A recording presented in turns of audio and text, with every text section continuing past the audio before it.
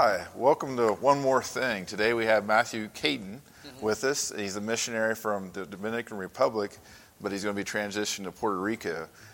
He spoke this past Sunday here at Porterfield Baptist Church, and we just want to dive a little bit more into the conversation that you had a lot of people, images of people that you've mentored and discipled. We'd just like to hear a little bit more about those individuals.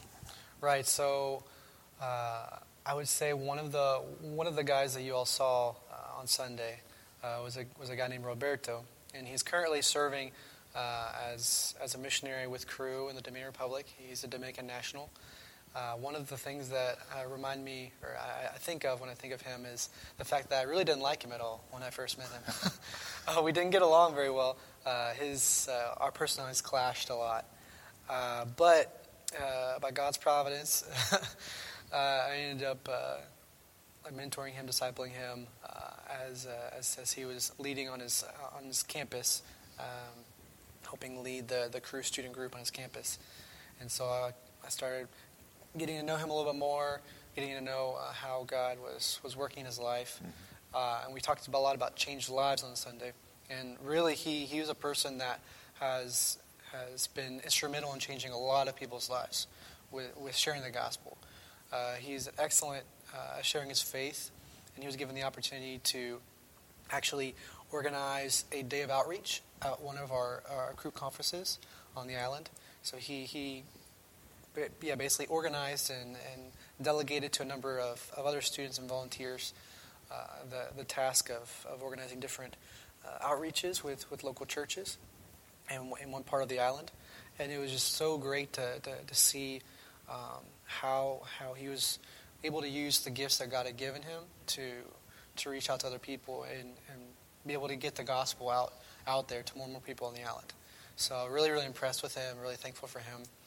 And I'm looking forward to see how God continues to work in his life and use him. And then so you had another, or at least two more individuals that you mentioned, and can we hear a little bit about their story too? Right, and so another guy that was in that kind of collage of pictures, his name is Gaudi. It's kind of a strange name, but he was a non-traditional student. So he was already working, but he went back to school to finish his studies.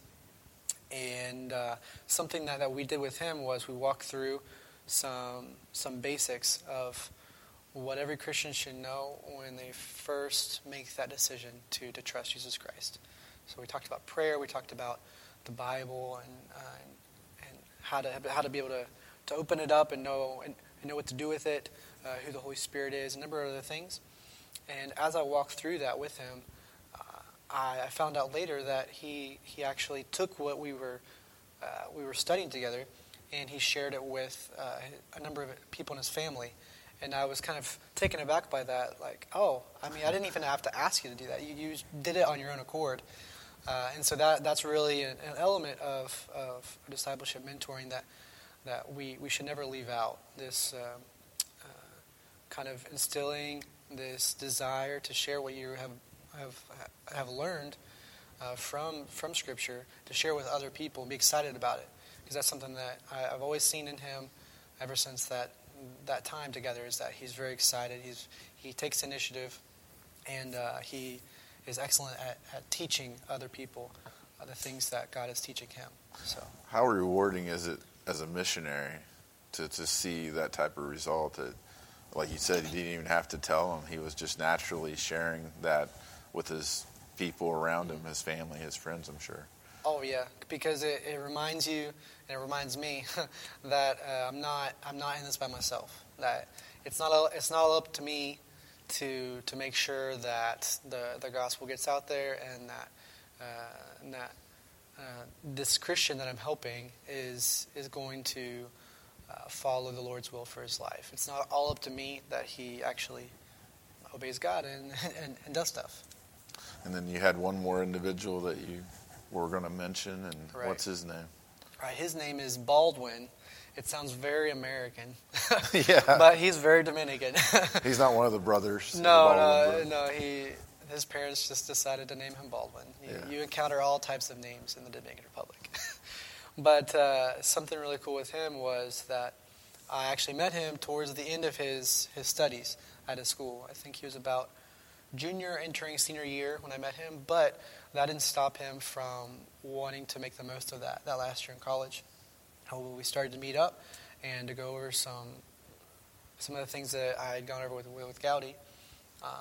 And something clicked, that when he heard about a mission trip that we were organizing to go to another island to try to pioneer, I guess, a Cru movement there, he thought, I really feel led by the Lord to be a part of this. I really want to be a part of this. And I was surprised, but I tried to, help him through the process of raising funds, of getting all the necessary stuff together to go. And I was just taken aback by the amount of faith that he exercised, coming from a country where it's difficult to raise funds.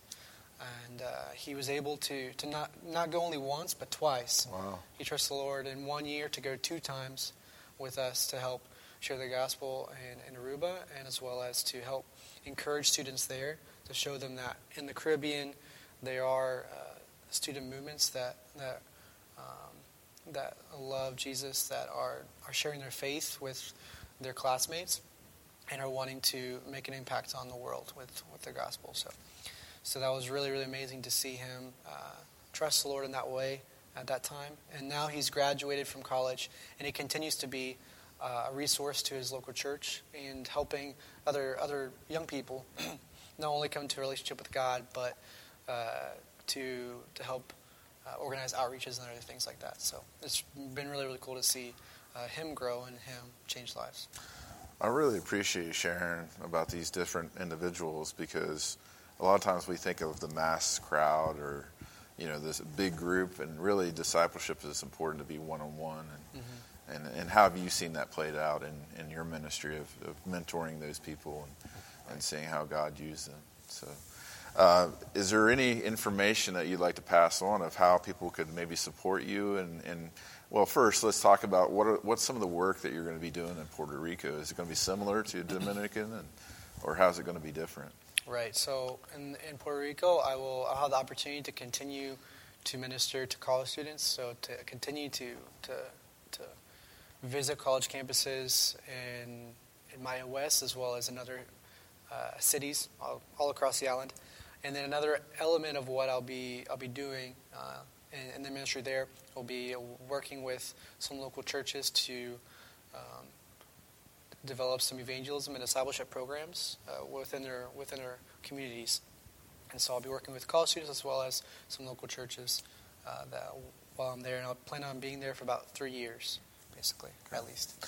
And then, like I mentioned before, if somebody wanted to support you as a missionary, how do they go about that? Do they contact Campus Crusade, or how does that happen? Right. So they can easily contact me via email. I actually have a little web page that people can go online and can connect with my ministry with Cru specifically, and can easily give like a donation, or if they would like to, if they're not in a position to do that, if they would like to know more about what's going on a monthly basis, I do send out prayer updates to try to connect people with the stories that are happening in Puerto Rico, and that way you can be praying alongside me and be in the know of what God's doing. Well, thank you so much for being here, and thank you for sharing. And we're glad as Porterfield to help sponsor you and help support you in your field and what you do, and making a difference in the lives of people and young people, giving them an opportunity to grow in their faith. And just by the way, this coming Sunday, Pastor Mark's going to continue his message on waiting on God and talking about what to do when you're waiting. So look forward to that. And thank you so much for being a part of this and listening to this. Please join us at 8:30 on Sunday mornings or 11 o'clock on Sunday mornings. So thank you for being a part of this.